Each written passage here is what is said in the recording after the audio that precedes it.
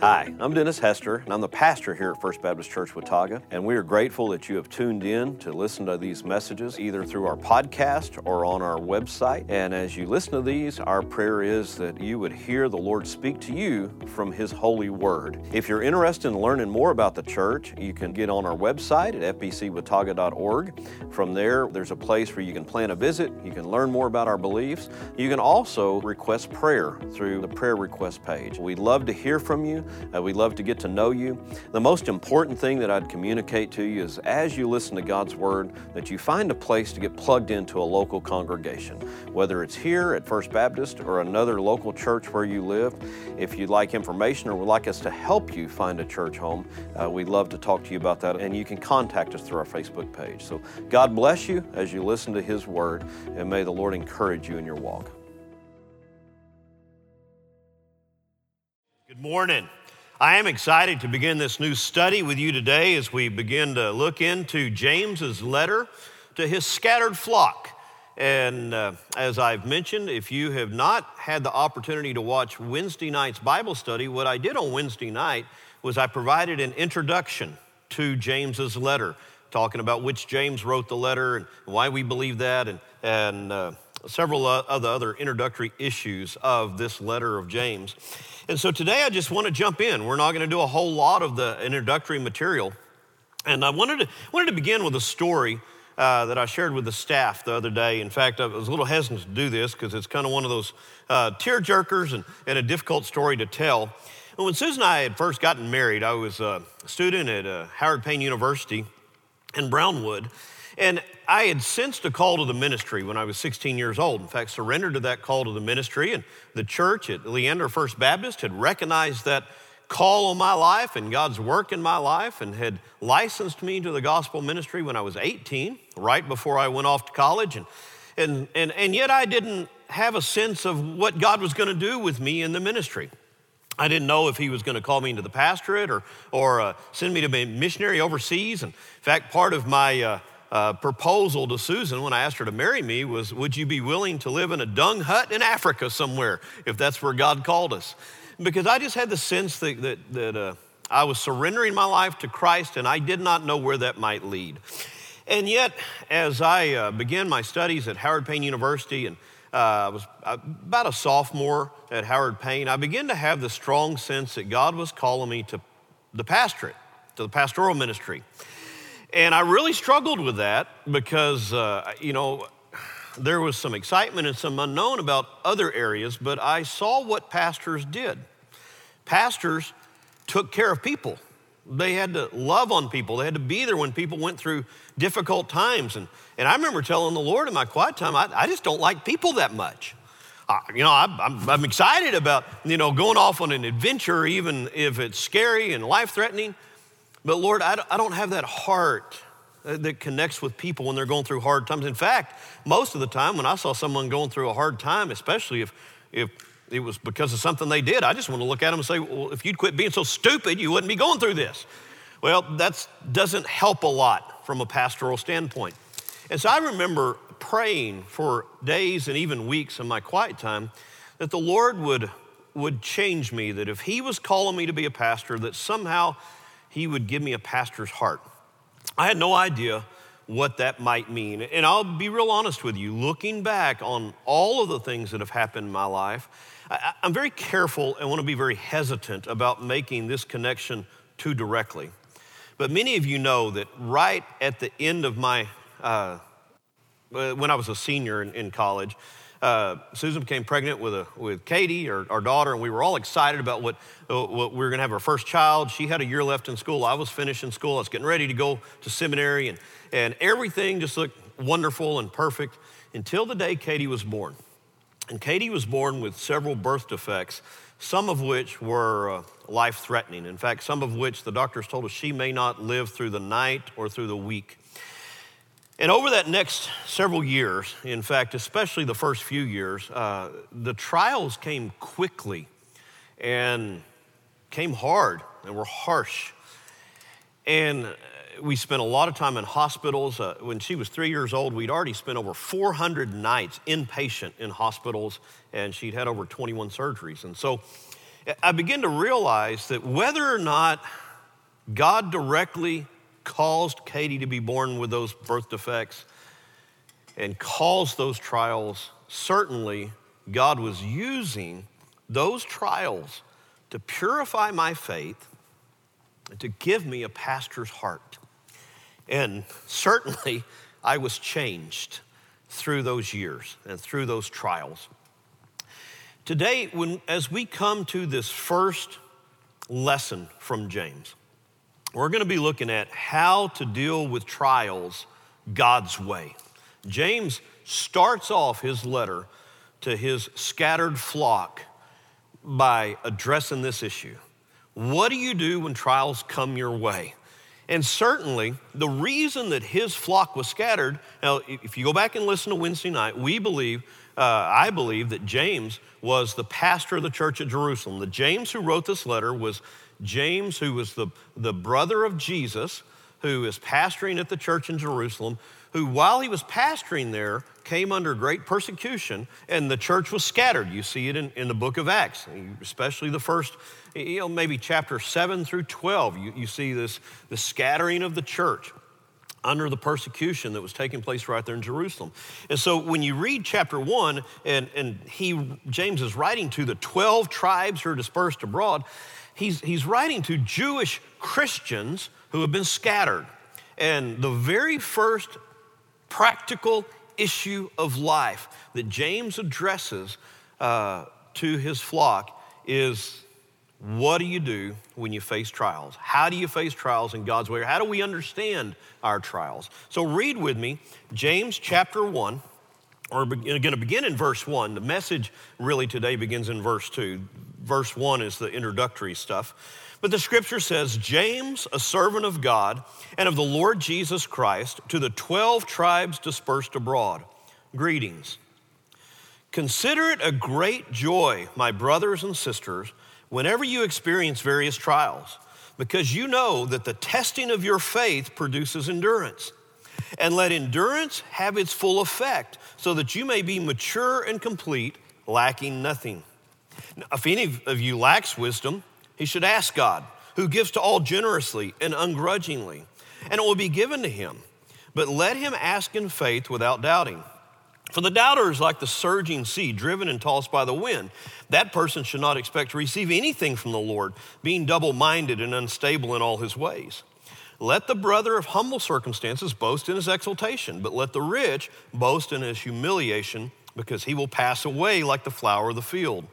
For the sun rises, and together with the scorching wind, dries up the grass. Its flower falls off, and its beautiful appearance perishes. In the same way, the rich person will wither away while pursuing his activities. Blessed is the one who endures trials, because when he has stood the test, he will receive the crown of life that God has promised to those who love him. As you read through these first 12 verses, I want you to take note of a couple things as I kind of set off this passage. He begins in verse 2 very clearly addressing this issue of trials in a person's life. Consider it great joy, my brothers and sisters, whenever you experience various trials.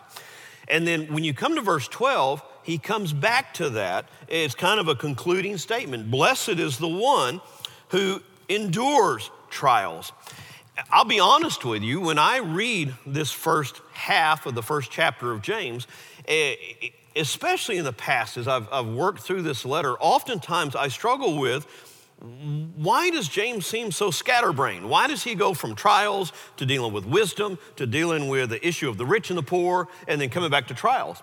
I've seen some commentators argue that, well, those are some themes that he's going to deal with later on, and so he's just kind of introducing them here, and he's addressing each of those in an introductory way, and he'll come back to them later. But as I begin to dig into this text, I begin to fully believe that verses 5 through 11 directly related to trials. He was telling us about how we're going to deal with trial, how we're going to understand the trials that we go through. And so he gives us some very practical advice there, and that's what I want to walk through. There's 4 main items here, big points of practical advice that I want you to see that helps us as we face trials in life. Now, certainly, I'll pause for just a moment because for many of us, what we're going through right now in our country, in our own families, in our homes, some of us because of the actual health issues of the coronavirus, some of us because of the extended residual effects of the lockdown and the economic situations, the loss of jobs. We are facing trials in our culture and our life that are unprecedented. They're not necessarily worse than anything our country's faced before, but they're certainly different than anything our country's faced before. And so we come to this time and we kind of wonder, how do we deal with it spiritually? How do we face the trial God's way? And I think the primary points that James gives us here are fruitful for our time. They're helpful for us to face the trial that we're going through right now. So point number one, found in the first 3 verses there, verses 2 through 4, is to trust God's purpose in the trial. Now, he begins, in fact, it's interesting that he kicks this off with a command and says, consider it great joy, my brothers and sisters, when you go through various trials. There are not many of us who, when we see a trial coming, go, yippee, I'm gonna get hurt. We don't see it that way. I'm about to go through the fire. And that's not something that we normally think of a joyous time. And so certainly James's command, and that's what it is, it's an imperative there, consider it a great joy, seems strange to us. But the reason that James gives us that command and the reason that he can give us that instruction is because we are focused on the purpose of God in our trial. Understanding that when we go through various trials, God is at work to do something in us, through us, and even for us that's gonna accomplish his purposes. And his purposes are always greater than our purposes. They're always more valuable. They're always grander. They're always more lasting than any purpose that we might have. And so when he says, consider it all joy, take into account that he's not talking about necessarily being happy about the pain, but rejoicing in what God's gonna do when we come out the other side. And this is a common theme in Scripture. Jesus talks about how we embrace pain and suffering oftentimes because we look forward to what the result is. He talks to women who are in birth or about to give birth, and he talks about how that pain, even in that pain, there's rejoicing because you know the outcome, the child that's gonna come on the other side of that pain. And so athletes understand this. It's the hard work and the pain that we put in before a race, and sometimes for weeks and months and years before a race or before a competition to prepare our bodies. And it can be painful and trying and difficult, but it prepares us for the future, prepares us for what's to come. And so you look toward God's purpose in that pain. And God's purpose is clear here. You know that the testing of your faith produces endurance. In fact, trials and endurance when we're walking with the Lord go together. But you'll only endure trials through faith, by putting your trust and faith in the God who empowers you and enables you to face those trials. And it's that testing of our faith. And the word testing there it's not like a school test. It's not that God's trying to see if you're gonna pass or fail. It's God allowing you to go through the trial so that your faith is purified, so that it creates endurance. It's like a bodybuilder when they lift weights, and there's actually a breaking down of the muscles, and then the muscle regrows and it grows back stronger each time. And they go through that pain and they go through that process for a purpose, knowing that on the outcome of that, as the muscles are tested, they're purified, they're gonna come out stronger. And so we recognize that God is purifying, he's testing our faith, and it produces endurance in us. And that endurance in verse 4 has a further effect. James says here, it has its full effect so that you are mature and complete, lacking in nothing.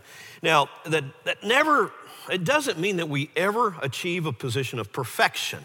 We're never gonna be 100% completely sinless in our flesh.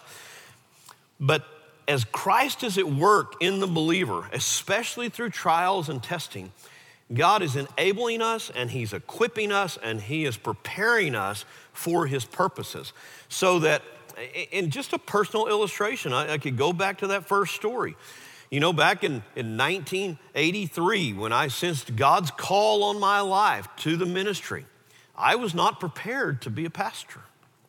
And even in 1985, when I started college, graduated high school, and the church at Leander licensed me to the ministry, I was not prepared to be a pastor. God knew what it was going to take to prepare me. I had a good friend who was a fellow student there at Howard Payne University, and his name was Paul Blizzard, and his family went through something similar in those days. In fact, he had a little girl named Jenny who needed a liver transplant and passed away when she was 7 years old.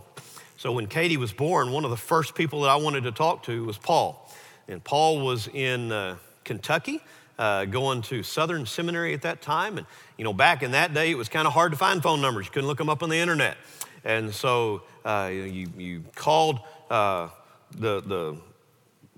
asked for, what do you call that? Information. But I asked for information for Louisville, Kentucky. And I got a number where I could contact that.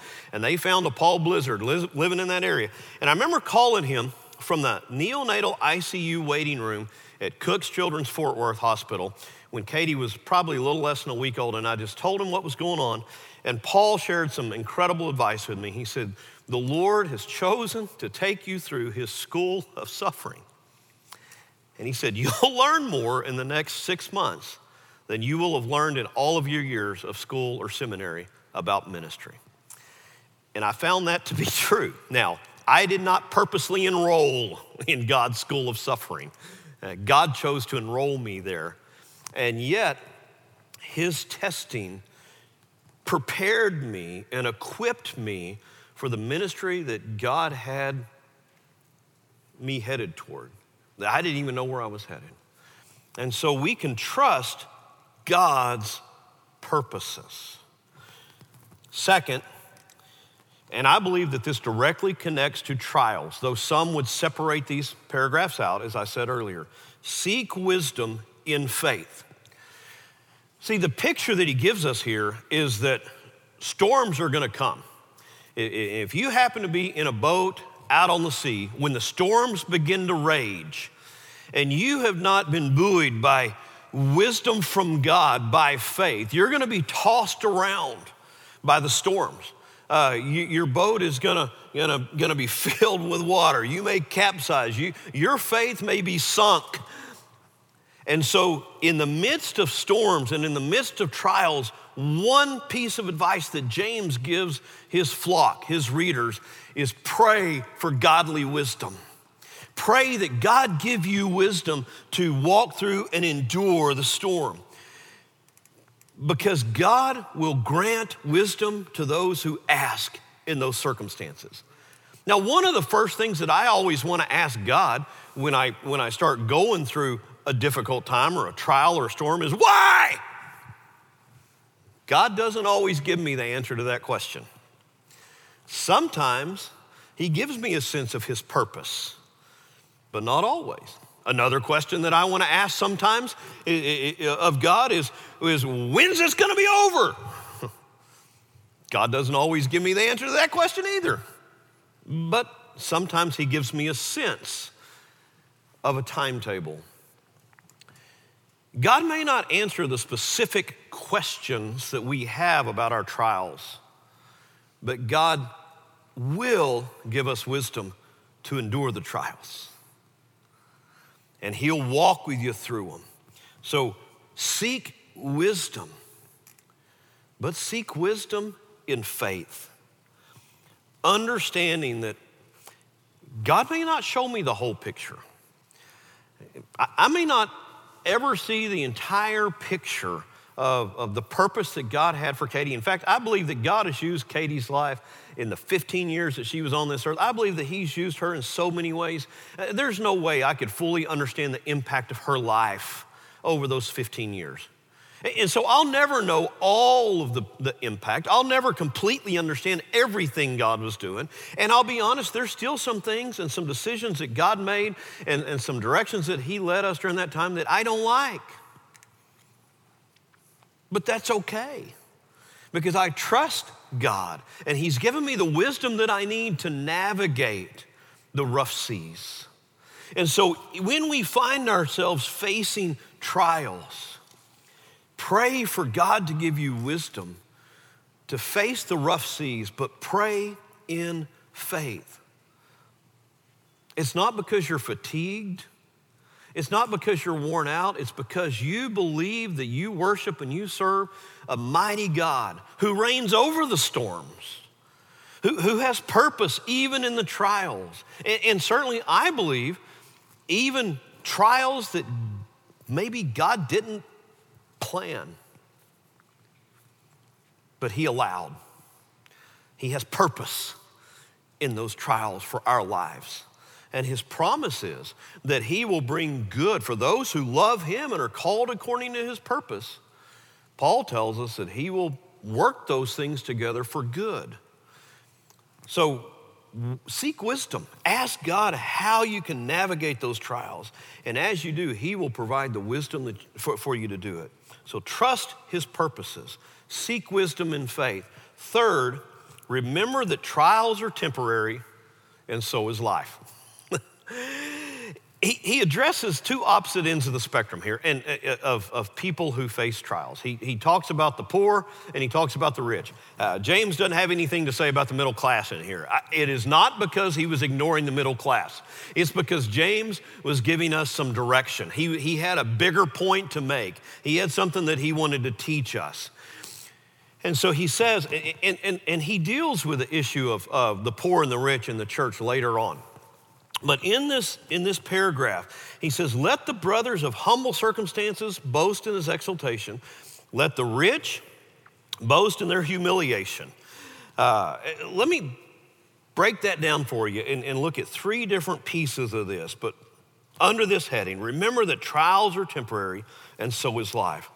The poor, those who don't have means to care for themselves, who are facing horrible trials, who are facing difficulty. James instructs the poor to trust in God's riches, to trust in a God who's going to provide for them, a God who's going to make sure that they have what they need to navigate the trials. So to the poor, he says, trust in His riches. Boast in the exaltation. Boast in what God's going to give you. Brag about how God's going to take care of you. Brag about how God's going to bring you through and about how He's going to lift you up. Because the poor certainly understand they don't have the means to navigate a lot of the trials that come in this world. And so James is saying, trust in God to carry you through.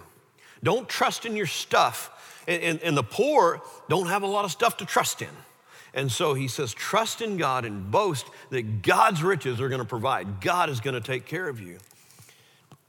And to the wealthy, he says, but you guys who have the stuff, you guys who have the means, you guys who have the money, you need to focus on the fact that everything you have is short term.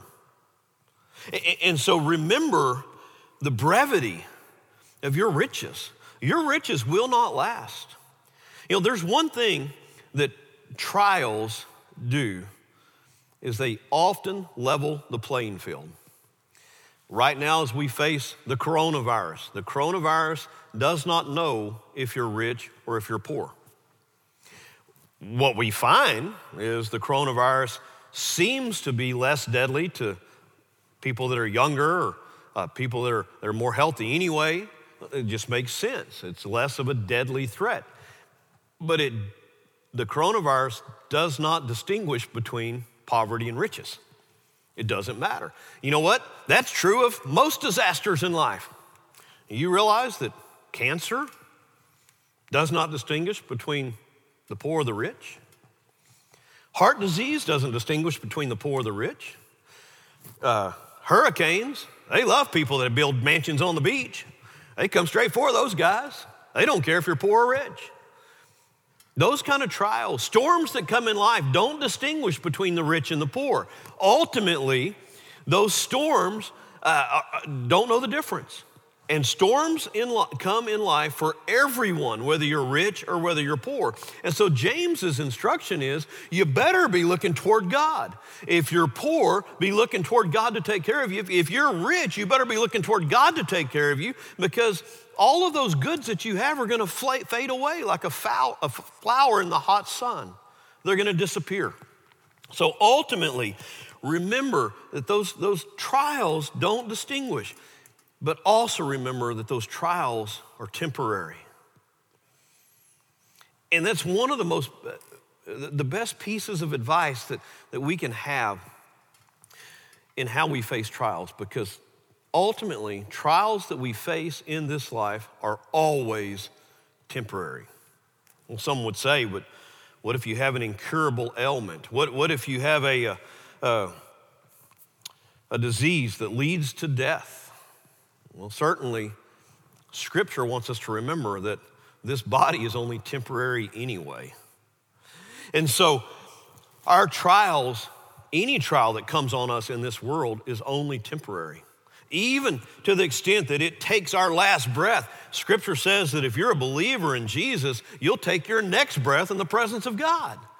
So the trials that we face on this earth are only temporary. What can man do to me? There's only so much man can do, because God has implanted in us an eternal being.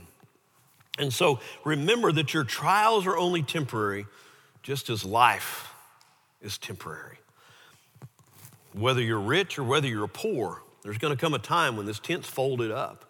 And the bottom line is not going to be how much you owned or how much you did or how many places you went or all the things you accomplished. The bottom line is not even going to be how many things you tried or attempted or you accomplished for God. The bottom line is going to be, are you walking by faith in Christ? Are you walking by faith in the King of Kings and the Lord of Lords? Have you chosen to follow Christ? Because this life and these storms are temporary. And what matters is what God is doing through us in these storms. So trust God's purpose, seek wisdom and faith, and remember, and this always helps us deal with trials, remember that our trials are only temporary. And then finally, keep your eyes on the finish line. And this is where James comes back in verse 12 and gives us a promise of a reward in the future. But essentially, he brings us back to this idea of trials. He says, blessed is the one who endures trials, because when he has stood the test, he'll receive the crown of life that God has promised to those who love him. So for those who love God, those who have put their faith and trust in God and in the Savior whom he sent. We celebrated 2 weeks ago on Easter, the death, the burial, and the resurrection of Christ. Those who love him and seek him, they have a future that is unending. And God has a crown, an eternal reward that he offers to those who trust him. Even when we face the trials and go through the struggles of this life.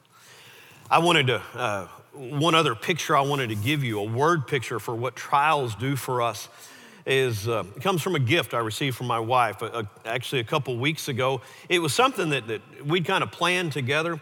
Some of you know Jeff Davidson. Jeff Davidson is a young man who really came to this church when he was in high school, young high school, and so got to see him grow up. He actually went on some trips to Peru to the mission field with us. And now Jeff always had a dream that he wanted to make knives. And he now has got a side business going, Jeff Davidson Custom Knives, and he does absolutely incredible work. One of the things that he did for me, working with Susan, she wanted to buy me a hunting knife from him, and so we kind of got together and planned out what I wanted. But when he told me, he said, now every step of the way, I'm going to send you pictures of what's going on. And the first couple times, he just kept sending me pictures of him cooking my knife. He had taken this piece of metal and he beat it to death with a hammer, and then he would stick it in the fire and cook it until it was glowing red, and he'd take it back out of the fire, and then he'd cool it off, and then he'd put it in the fire again. I finally, after it was probably a week or two, I said, Jeff, how many times are you going to cook my knife? And, he explained a little bit of the process, but it was something I kind of already knew. He was tempering that steel. He was using a very high quality steel. And by tempering that steel, he was bringing out the very best characteristics of that metal. And for a couple purposes. One, so that it would be usable.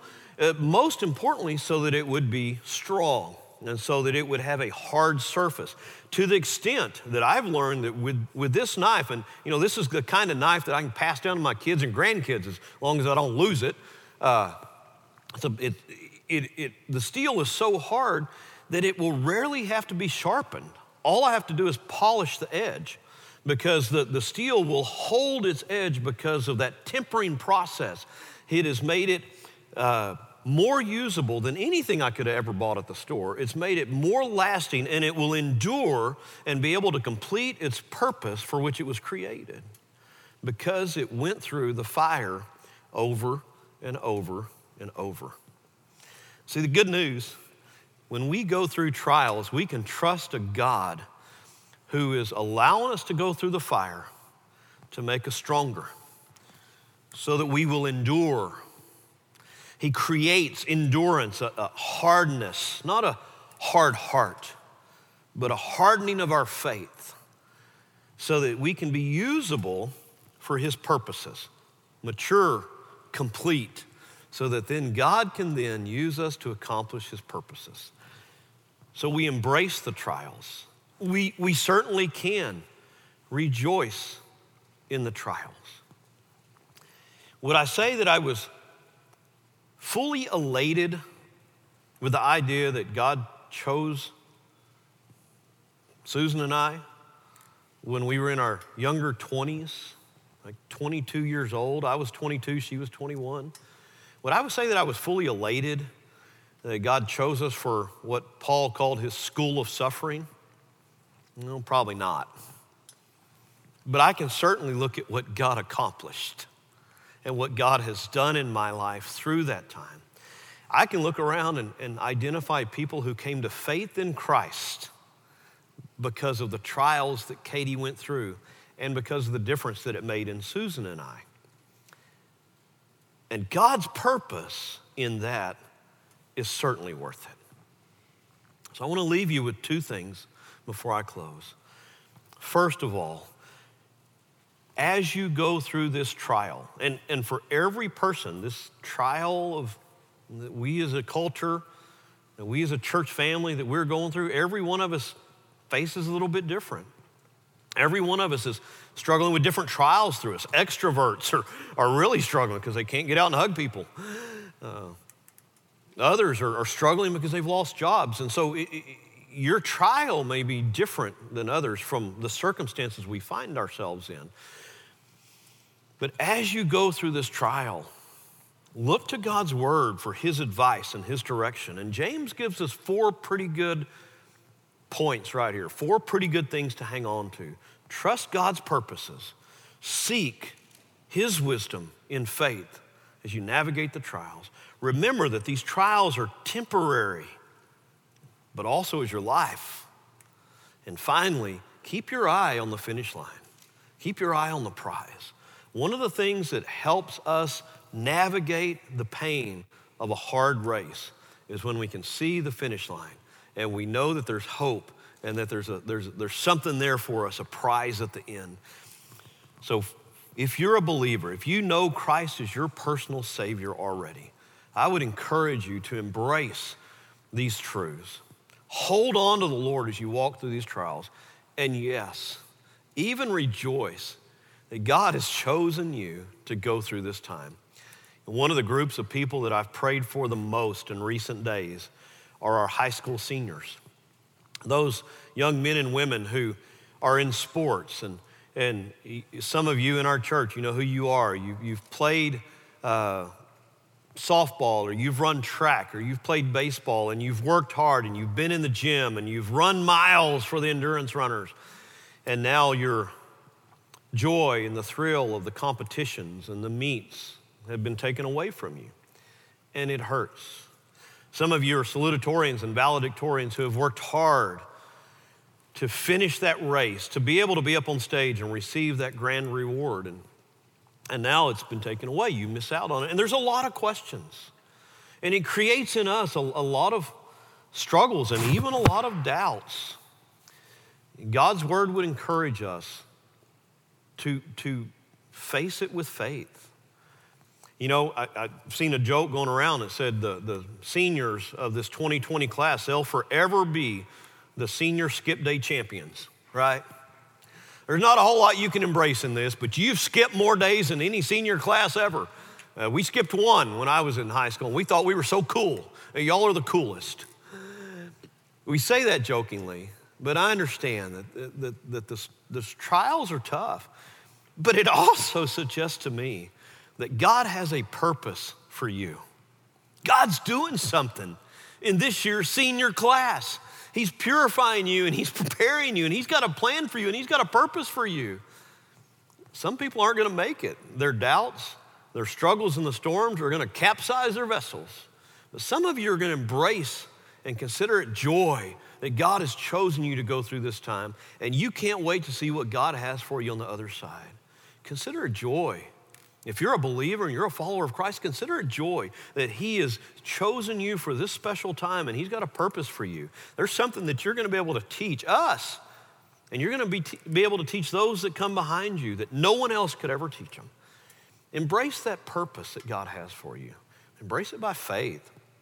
I mean, if you're not a believer, if you have not put your faith in Christ, and you haven't made that decision to follow him, that promise of a reward at the end is not there for you.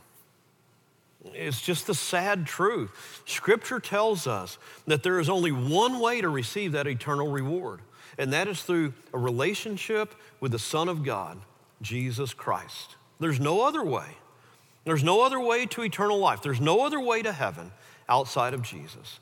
So I would encourage you to embrace Christ as you go through these trials, as you face this suffering. Look to Jesus. If you have any questions and you'd say, well, I've never sought Christ. I've never sought to follow Christ. I've never been baptized. I really don't know if I were to die today that I'd go to heaven. I want to encourage you to reach out to someone. Reach out to me. Reach out to Brother Kevin, who's online right now, and find out how. Because this life is temporary, just like these trials. This life is short in compared to eternity. And if the Lord uses this coronavirus, this pandemic, to remind us of how short life is and how important a relationship with his, praise be to God. Can't we count it joy that many will come to him by faith and trust him as their Savior?